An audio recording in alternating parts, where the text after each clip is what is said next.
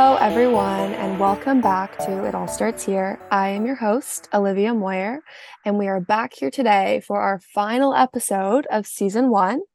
I'm so excited. Today, we are going to be diving into the field of prenatal therapy with none other than Professor Anna David, director of the EGA Institute for Women's Health here at UCL. Her teaching and research roles at the Institute include Professor of Obstetrics and Maternal Fetal Medicine, and she leads the research of the Prenatal Therapy Group.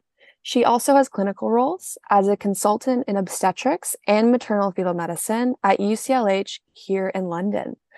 I have had the pleasure of getting to know more about her research whilst completing my master's project in the Prenatal Therapy Group over the last year.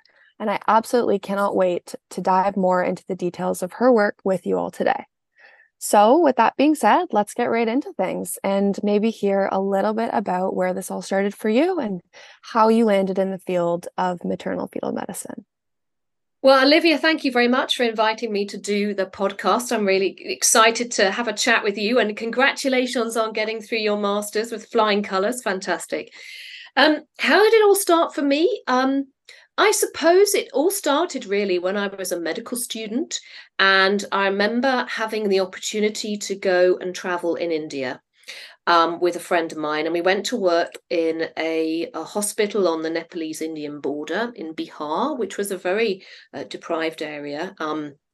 And it was just a wonderful opportunity to go and experience life in India, life in the hospital. And because I was a woman, they said, would you like to come and do some work in our labour ward? We were there for about 3 or 4 months. So I ended up delivering my first baby in India when I was a third-year medical student, which was quite an experience. And I became fascinated by the fact that women are just amazing when they're pregnant. A woman can be really ill in pregnancy, in labour. We saw women who had severe preeclampsia, so severe high blood pressure and very edematous, and then they'd have their baby, they'd be safely looked after, and then you see them the next morning and they're up and about and they look completely different and they're looking after this baby. And I just thought, wow, women and pregnancy, it's an amazing thing. And so that's where I delivered my first baby, where I got my interest in obstetrics, in pregnancy, and maternal fetal medicine. And then when I qualified, I decided to go into obstetrics and gynecology. And I did quite a lot of scanning early on. So in my days off, or in time off after a sort of night on call, I used to go to the ultrasound department and, put the scan on and just have a look around. And you learn so much just by doing an ultrasound and actually having a look at that baby before they're born. And so, I go and see the babies on the special care baby unit after birth, and I'm a bit like, that's my baby that I've looked after. I've seen them on ultrasound, and they're like a separate person, but they're all part of this whole, pregnancy journey. And so that's how I got into this area. I love that. I love the story, and I love the element of travel in there. It's always, I think, so cool when you can experience like the practice of medicine in different places. That's amazing. So, I mean, thinking more into this prenatal therapy route and field, as we kind of explore that today, there's going to be some talk about the research and then, of course, the clinical applications of this. But maybe we could start with why this field is so important in its own sort of unique field. Well, I think pregnancy and prenatal therapy is absolutely vital to society because, in pregnancy, you are basically developing the next generation. And the fetus, the baby, the unborn baby, is going to become the children and the adults that are going to develop society and become the future. And they themselves are going to have children. And so we know a lot about the fact that the environment before you're born in your mother's womb really dictates how you're going to develop later on and what your health is going to be like. So if you have a healthy pregnancy, if your mum has a healthy pregnancy, you come out with a good weight on about the 85th centile and on time, after 37 weeks of pregnancy, you are much less likely to have diabetes, hypertension, stroke, cardiac disease, dementia, all of those things later in life. But if you're in an environment, if your intrauterine environment is stressed, so if you are small, if you're not getting enough nutrients, if you're born too early, if you're born too big, if you're exposed to a lot of sugar because your mum actually develops diabetes in pregnancy, then you are more likely to develop diabetes later on in life, high blood pressure, dementia, cardiac disease, all of these things. But we don't really think about this in this holistic way. But it's very clear that our population health absolutely critically depends on how pregnancy occurs. The big issue we have at the moment is that we don't really have any drugs for pregnancy conditions. So there's only been 2 drugs ever which have been licensed for use in pregnancy. And pregnancy conditions affect a high proportion of women who are pregnant. So things like preeclampsia, high blood pressure in pregnancy, swelling, that kind of thing, probably affects up to about 5%. So that's 1 in 20 women. Preterm birth, so that's delivering a baby before 37 weeks, affects at least 10% in the UK and higher in other countries. Fetal growth problems, where the baby doesn't grow as well, contributes highly to stillbirth and also contributes to babies being born small.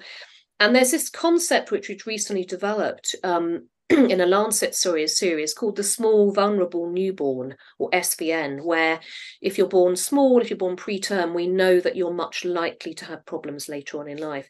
But we don't have any drugs to be able to treat these conditions.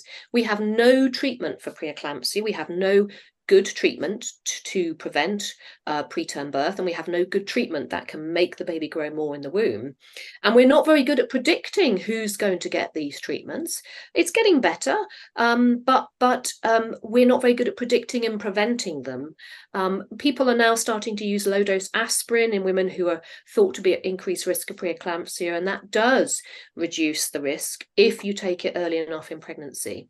But of course, people have felt that pregnant women are a sort of vulnerable population, and we shouldn't be giving them drugs. But that's probably the opposite of what we should be doing. We should be throwing money into researching how we can improve outcomes for pregnancy for babies, because actually there are future generations. If we don't get it right for them, our population health is going to suffer later.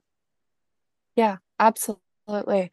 And I mean, you just outlined so many of the key concepts so well. I think, like, with my master's, I hadn't done a lot of research and studying necessarily in the clinical applications when it comes to pregnancy. And, as I mentioned to you before, I think when you think of treating the pregnant woman and you talk about the applications of drugs and, what that could look like in clinic, at first you're like, well, yeah, I mean, it's so risky. Like, they're carrying a baby. So, maybe we don't play around with that. But that's the first thought. And then once you hear, everything else and the counter arguments to this, including the fact that pregnant women suffer from all the same conditions that non-pregnant women and other people suffer from, it's like, well, of course there needs to be research that goes into that. And we can't just be treating them as if they aren't pregnant, because there is another person growing inside of them. And it's just so interesting to sort of, from a research perspective, investigate all the different effects that can happen in terms of your development as the baby, but also as the mother carrying a child in pregnancy, and sort of like how that as a condition can, affect the different things. I think it's really important what you're saying is that when you start thinking about it, you sort of have this sort of realization that we're going about it all wrong. Clearly, we have to make sure that any drugs that we develop, any trials that we do in pregnant women are completely safe, or as safe as we can make them. And of course, a lot of the reason why pregnant women of reproductive age or pregnant women were excluded from clinical trials came from very sensible advice that came from the sort of thalidomide issue that in the 1950s, 60s, 70s, where women were given thalidomide to prevent miscarriage, but actually it wasn't done in a very well controlled way, and the safety data wasn't there. Although actually, when you look back at some of that animal evidence, there was some evidence of harm, particularly in high doses to the sort of development of the fetus. And so because of that, following that, women were routinely excluded from clinical trials, and women of reproductive age were routinely excluded. Actually, probably about 1 in 5 women of reproductive age are going to get pregnant. So that means you end up excluding everybody, and so you're really only developing drugs for half of the population. But I think it's got to be done really carefully. And there are moves to do this. So ICH are now developing a working group to think about how they can include pregnant women and lactating people into drug development, and I think that's a really good move. We are seeing some change, and of course during COVID, there was this whole thing about, oh well, we shouldn't vaccinate pregnant women because we don't know if it's harmful or we don't know if it's safe, and that put off a lot of people. Certainly, one of the big trials of different drugs for COVID was the recovery trial. And when it opened, it didn't initially include pregnant women in the clinical trial, but very quickly after, there was a big move to say, no, look, pregnant women are very vulnerable. We need to include them. And they were subsequently included in the clinical trials. And that basically showed that giving steroids for women who had severe COVID was safe. But what ended up happening was when the vaccines were developed, initially, we didn't know whether it was safe in pregnancy because they hadn't been tested out in pregnant women. And at the height of the pandemic, certainly in the UK, around 1 in 5 women who were 1 in 5 adults admitted to the intensive care unit in the second wave were pregnant women. That's a huge statistic. And these women were really ill. They were ventilated for many, many months. We saw them at my hospital. And that was all because when the drugs were developed, when the vaccines were developed, where pregnant women were not routinely included. And also people were concerned about how the sort of spin was put out about the safety of this vaccination. Rather than saying, we don't have any evidence to show harm, there was, we don't have any evidence. And so some people did, volunteer to have testing the COVID vaccines in pregnancy. And in fact, when you ask pregnant women whether they'll take part in clinical trials, they will say yes. We had a great experience at UCLH of testing out one of the vaccines, and we had a massive response. We put out the information out on our electronic patient records and said, would you like to take part in this trial? And we were overwhelmed with people saying, yes, I'd love to take part. So I think it's a real myth. Pregnant women understand not everybody wants to take part in a clinical trial, but they are willing to participate if they feel that you're taking their care sensibly, and you're trying to do it as safe as possible. Which I believe is probably the most important opinion if being led by a healthcare practitioner. Exactly. One of the issues with with safety in pregnancy clinical trials is that we haven't until recently had the vocabulary to describe safety properly. So the work that I've been doing has been developing a treatment for fetal growth restriction, which is a condition where the fetus doesn't grow very well in the womb. And we're trying to develop a drug that will help that. And that was some of the stuff that you worked on in your project. What we discovered while we were doing this is that we didn't have the right terminology to describe safety aspects in clinical trials. So when you do a clinical trial of a drug, you want to measure safety. You want to measure what are called adverse events. These are things that happen. They might be due to the drug, they might be due to the intervention, or they might just be something as part of the disease. And when we had a look at about 2015-16 at what terminology there was out there to describe maternal adverse events and fetal adverse events, there was very little. There was about 2 or 3 for the fetus. You were either very small or you were sadly dead, you were stillborn.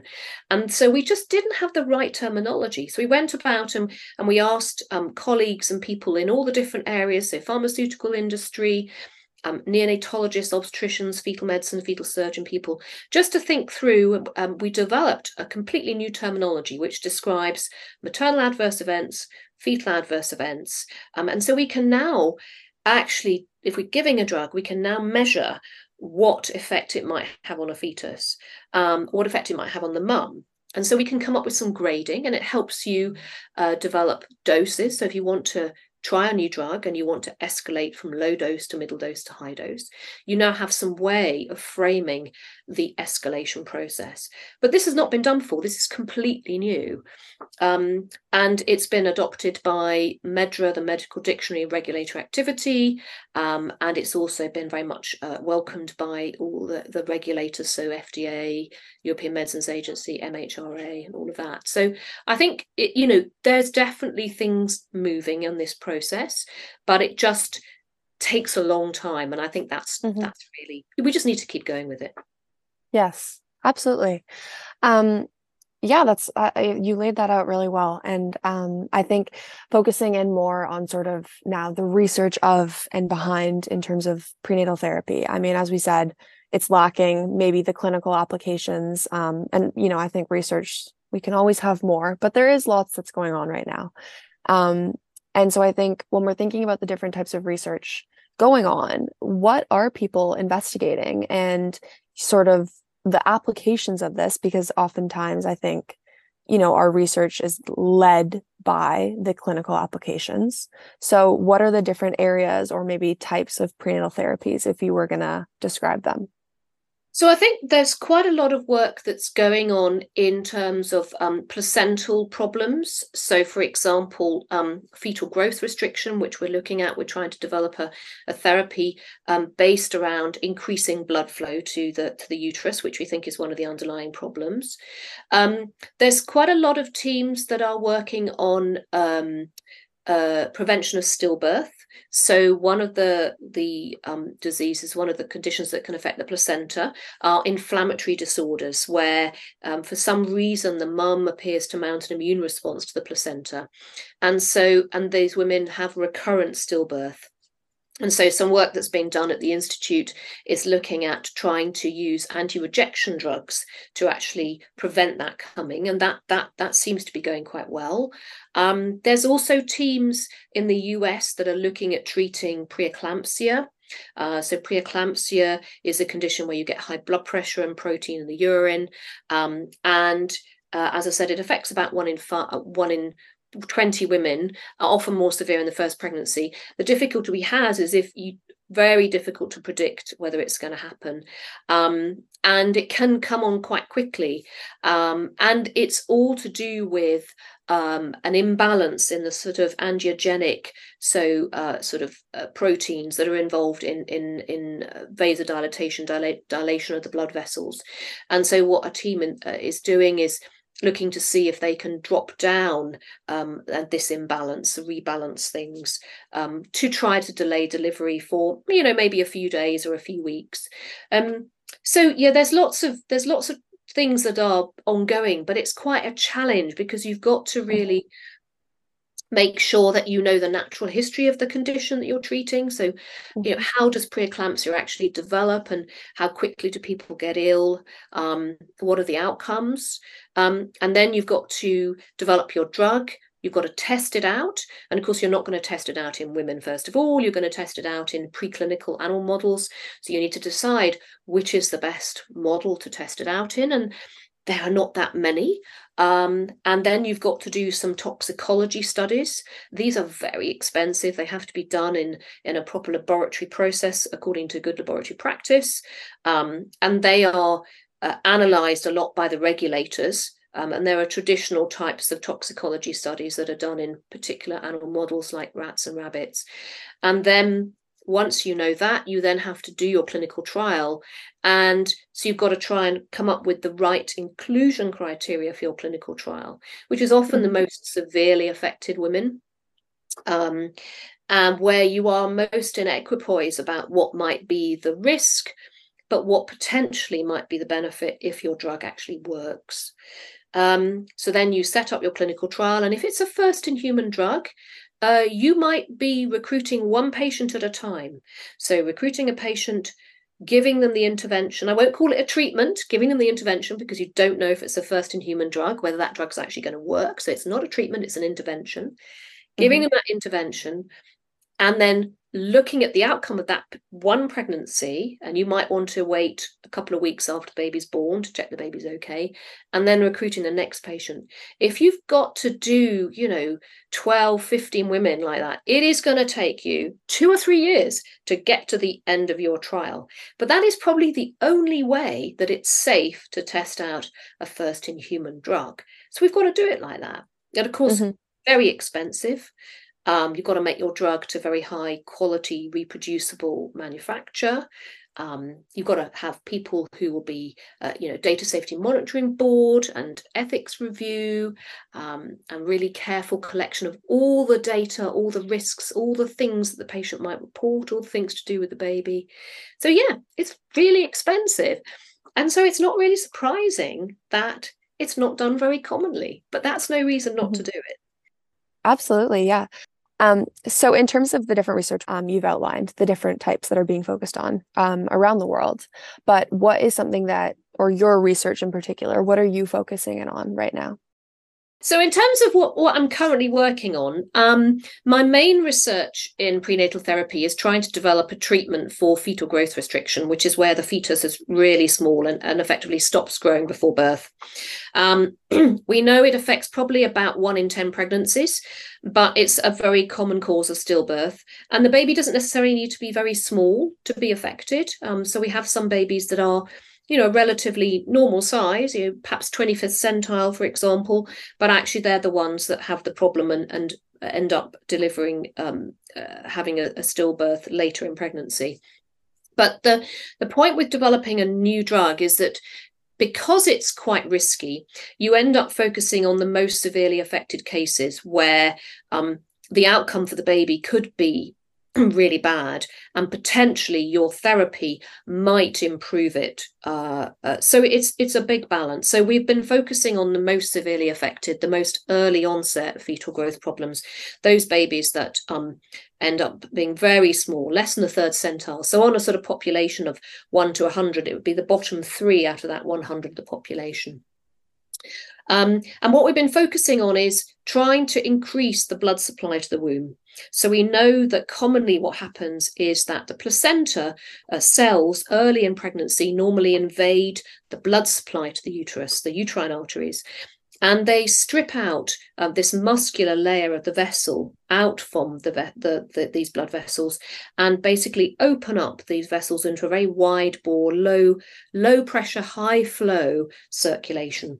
So your blood supply goes from being in the uterine arteries about 50 mils per minute to about 500 mils per minute by halfway through pregnancy. It's an amazing, amazing transformation, and it just happens like that.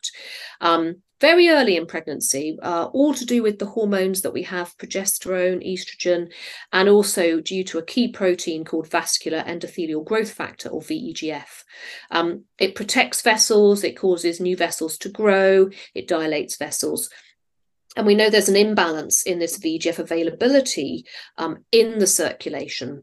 It's not the only reason why people get small babies. So we know the maternal heart cardiovascular system is very important as well. So it's about how healthy you are when you get pregnant, as well as your risk of having heart disease and sort of vascular problems.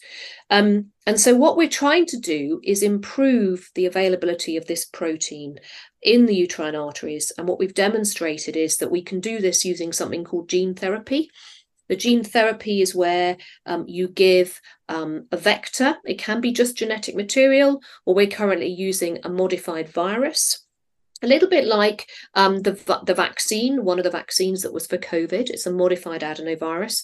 It contains the VEGF protein, and that modified virus very quickly gets taken up into the blood vessels, and then that VEGF protein is expressed. You get increased levels of it locally, and that causes the vessels to dilate, to reduce their contraction, and we get new vessel formation. And so it's been a long journey. It's taken us, I remember the first time we thought about this idea was back in 2005. So it's a long way. And we've gone, very methodically through. We've done some animal studies, demonstrated that it improves growth in babies, fetuses, pups that are small and growth restricted. And we've done safety studies, we've done reproductive toxicology studies. We've asked patients, would you consider taking this therapy? And yes, some of them would. We've looked at the bioethics, the legal situation of giving mums gene therapy in pregnancy. There are no barriers to it. We've done a natural history study of this condition to try and work out, if you see somebody with a very small fetus, who is most likely to have a potentially bad outcome? Who is going to deliver by 28 weeks because their baby's effectively stopped growing? And then what are the outcomes for that baby? And what are the outcomes for that mum? So that we know really clearly what happens in the untreated population. And we can then see whether there's a difference if we give the drug. Does it cause any harm? Does it cause any benefit? And at the moment, we are doing the final stage of testing out in a preclinical model to show that our clinical drug is safe and effective. And then if that works out, if that's okay, has good results, we'll then be applying for more funding to do the definitive first in human clinical trial. But, it's taken a long time. We've done a lot of development along the way. We've optimized how we look after women. We've developed this new terminology that I was talking about. It's been really exciting. It's very frustrating. You have to be quite determined and think, well, okay, that setback, when COVID happened, it was a bit like, oh no, we're going to have to delay it for a bit because we couldn't get the funding, we couldn't start the studies. And you just have to go and say, well, I am seeing women in my clinic every week that have this problem and we can't currently do anything about it.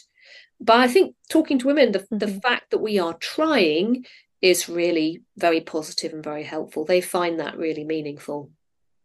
Absolutely. Absolutely. And it's so impressive, to say the least. I just wanted to quickly mention the VEGF protein that you're focusing on. So vascular endothelial growth factor. Why was that the one that you had chosen to hone in on for your research? I think it's because it's well known that this VEGF protein has lower levels in women that have fetal growth problems. There's a reduced availability of the VEGF, and also preeclampsia as well. We know that there's reduced availability. What appears to happen is that there's a soluble receptor which circulates in the blood and it mops up the available VEGF.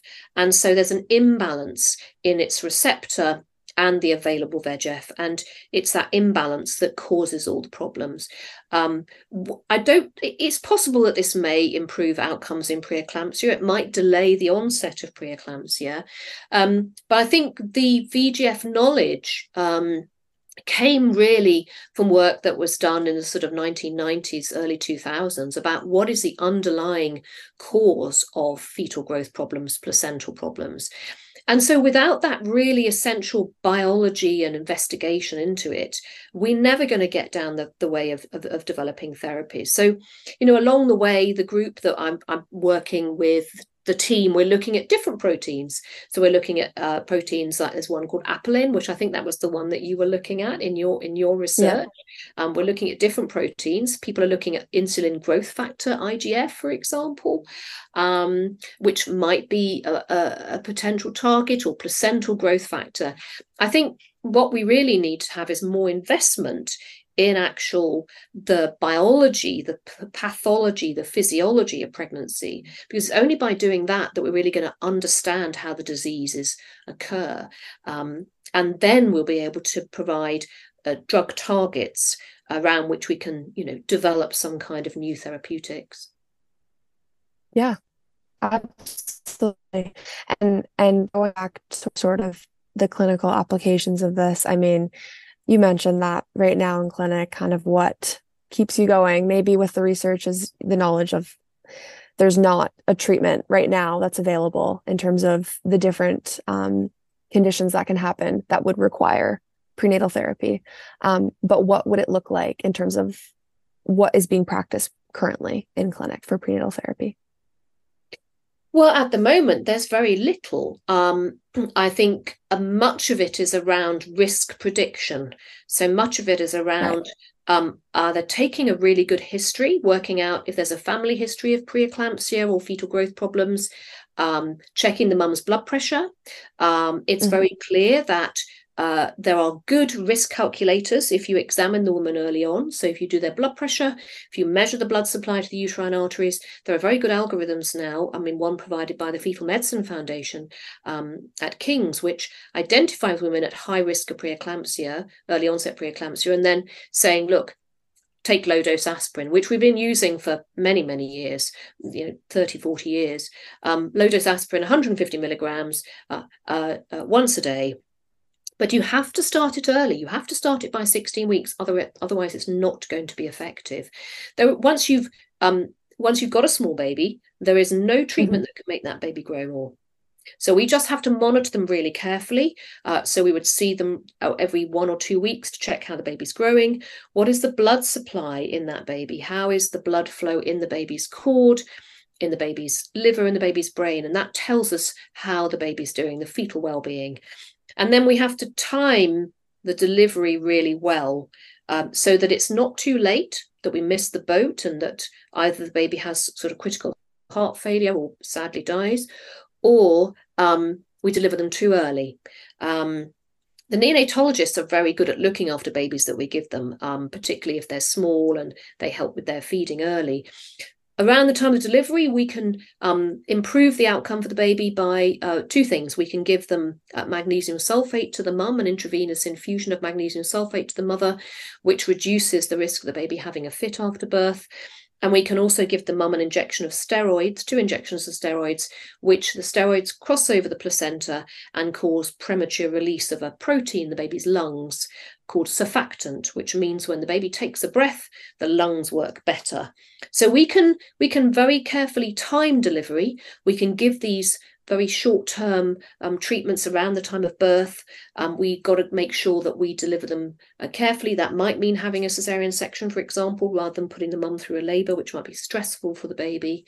And then delivering them in good condition, delayed cord clamping. So making sure the baby gets a blood transfusion from the placenta, which improves neonatal outcome, and then making sure they're well fed, kept warm after birth. But that's it. I mean, that's all we can do. Very frustrating. We've got to make sure we have all these things lined up, this package of care available. And hopefully at some point in the future, we will have some interventions which we can start delivering when we find the baby's very small. We can start doing something which will delay us having to deliver the baby, or perhaps make the baby grow better in later in pregnancy. But that's what we can do at the moment. I mean, you say that's all, but it's so impressive, everything that is done. I mean, obviously, as you said, it will be really wonderful to see everything that comes out of this field, and that's kind of where I was going next in terms of what you hope to see, in the future, in the next 5 to 10 years. But it is so impressive, everything that you guys are already doing to help with intervening in these types of conditions in pregnancy.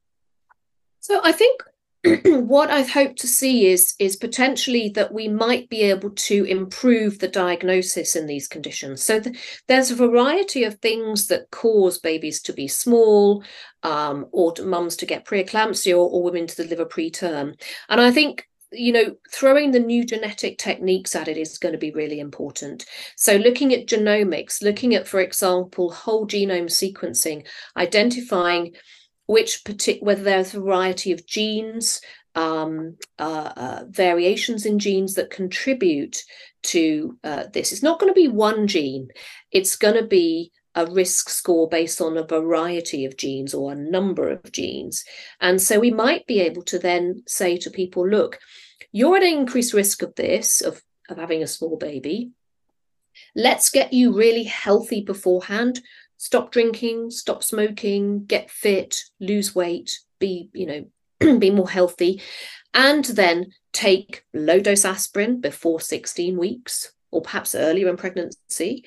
Take progesterone to reduce the risk of preterm birth, for example, and then you will have a better outcome. So I think actually having access to the genetics should improve, will allow us a bit more information about what's happening with the placenta, what's happening with the mum, what's happening with the sort of the whole mum and fetoplacental unit. So there is opportunity there. It's going to take large numbers of people to contribute their data, and I think people do want to do that. But then, of course, all the sort of analysis is going to be quite complex. It's not going to give us. It's not going to give us a silver bullet which will really treat everybody, but I think being able to split out, why is the baby small? Is it a genetic problem? Is it a problem with the placenta itself? Is it a problem with the cardiovascular system? Is it a problem with your proteins, for example, antigenic proteins? Is it a few things which we can then pick off and tackle and actually improve the outcome? So yeah, that's my hope in the next 5 to 10 years, that we will have a little bit more information about that. I love that. I love that, especially coming from a genetics background. I completely agree.